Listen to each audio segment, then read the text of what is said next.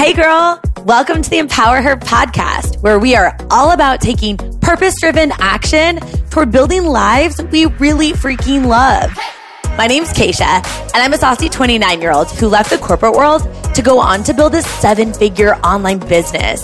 But most days, I still feel like I have no clue what I'm doing. But I'm obsessed with the process of us getting to figure it out together. We've got epic guests, incredible stories, tips, and tricks to help us get out of our own way and unapologetically make some moves. So girlfriend, let's do the damn thing. Hey girl, I'm so excited for this episode. I'm pumped that you're here. This is going to be juicy content that I think is really going to hit home with you. But first, before we dive in, I have to sincerely, from the bottom of my freaking heart, thank you. There has been a surge of iTunes reviews of this podcast, and the combination of subscribers plus iTunes reviews helps with searchability. So when people are searching for a new podcast, they find this podcast when it has a lot of reviews and subscribers. And I have a really big impact goal with this podcast, which, depending upon the time that you're listening to this particular episode, we're about 9 months into this podcast. And by the end of 2019, I want us to have 1 million with an M as opposed to like an N. I don't know. 1 million downloads, because think of what that means and the ripple effect of what we're doing with this podcast. And I know that we can do it because of you shouting it on Instagram, telling your friends, telling your coworkers, sharing it just with the world and leaving those reviews. So thank you so much if you've done that already. And if you haven't, it would mean the world to me if you could go onto iTunes and leave a review and just help get the message out even more. Now, that being said, I always like to think of us like girlfriends having coffee or, drinking wine together. And I know that your time is valuable. So let's dive in to the juice of this episode. Today, we're going to talk about how nobody can make you feel a certain way without your permission, and a couple of tips around how to navigate that. Because it's so important, right? If you think about it, it's like there's so many times where we say things like, she annoys me, or even she makes me mad. And it's a problem because sometimes those tiny little comments, which seem pretty insignificant at the time, can add up into a conditional statement about that actual person. So for example, she annoys me can turn into she is annoying as a person, which can turn into I don't even like her. And then our brains kick in that self-confirming bias where we've decided we don't like someone. So we're looking for all the reasons to support why we don't like her, right? That's a slippery slope.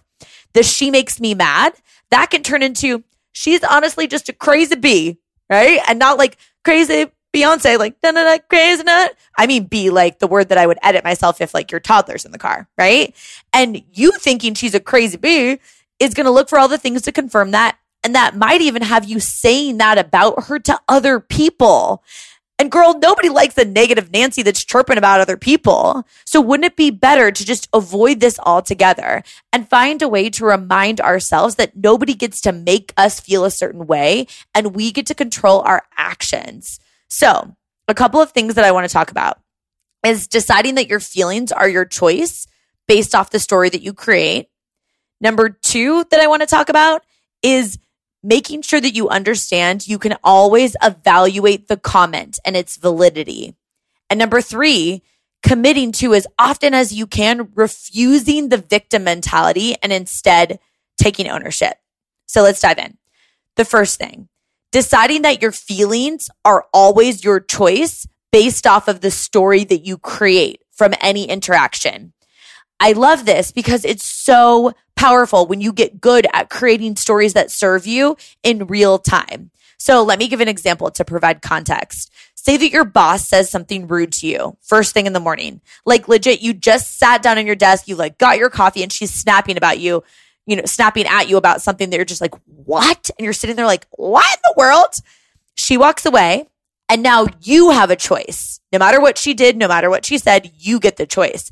You can take that 10-second comment and you can turn it into a bad day. You can write off your entire day with one 10-second comment by letting it affect you, letting your brain label it as a bad day, looking for things to confirm how bad the day is or how bad of a boss she is, looking for all of the reasons that she just sucks as a boss and wish that she like stubs her toe or steps on a Lego barefoot or something. That was so aggressive. I don't know where that came from. But like nobody wants to step on a Lego barefoot. The point is, you can take that and then you can legit spread your thoughts around the entire office about your boss, whispering about her to your coworkers, and forget that you are legit becoming a disease in your office as you're talking about her.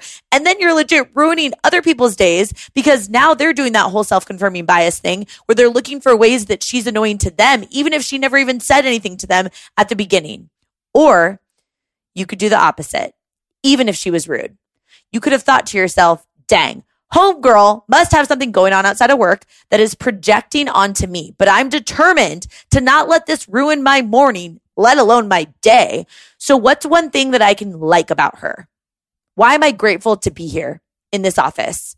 What can I learn from this experience, real time, that can help me when I handle people that I don't necessarily vibe with their personalities? You don't have to like her, but you can choose how she makes you feel. What's one thing that I'm grateful for in this exact moment? Going to gratitude often helps us avoid frustration, right? Or here's a really cool learning opportunity.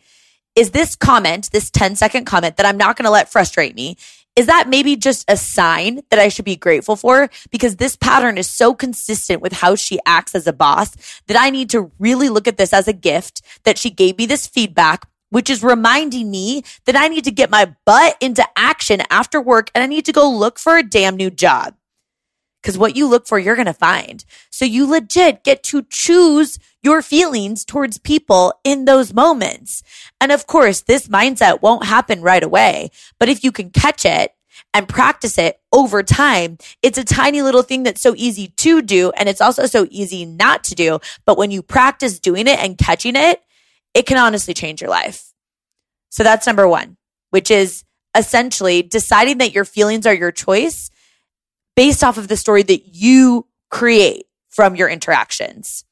And number two, that I think is also so dang important, is to actually look at the validity of the comment itself.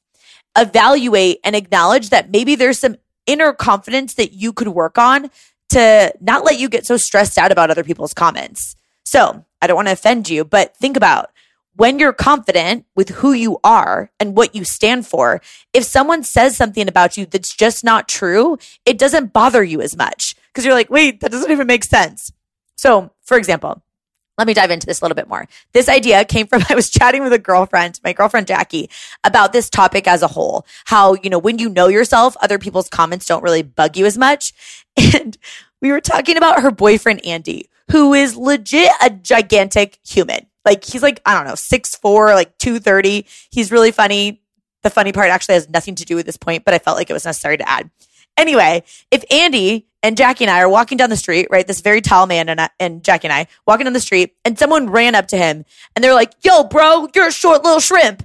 He would be like, wait, this is weird. Okay, boy, bye. Maybe he would say boy, bye, but you catch my drift. Like it wasn't true. Like he's not a short little shrimp. He wouldn't even be affected by this because he knows that he's tall and he knows that he's a big guy. He's not a little shrimp.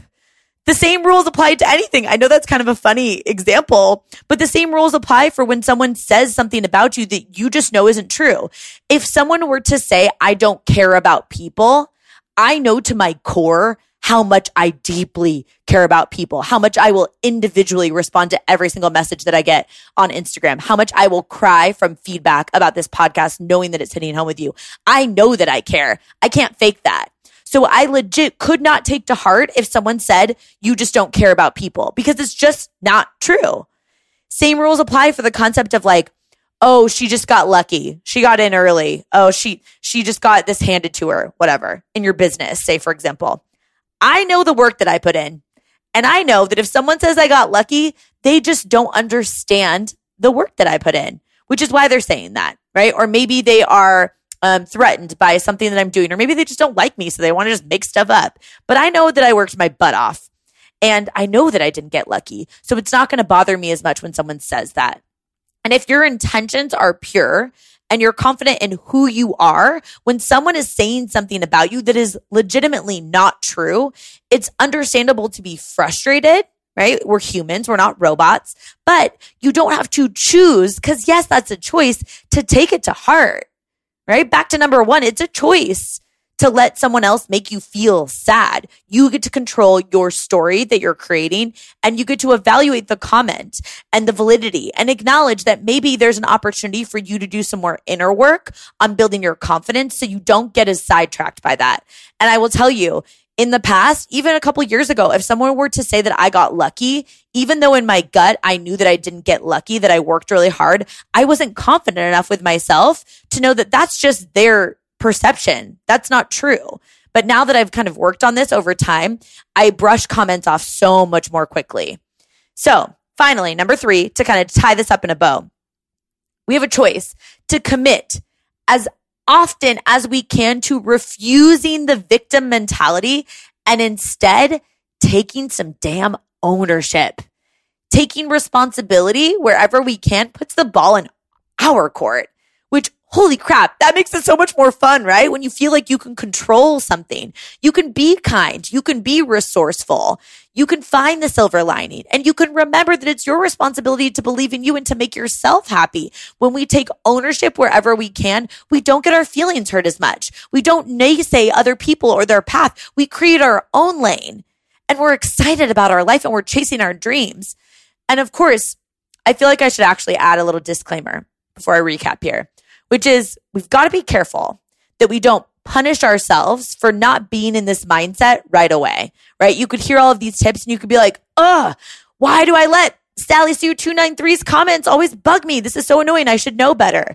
That spiral is not going to serve you. We can't punish ourselves for not being in the mindset that we want to be at, but we can acknowledge it so we can actually do something about it.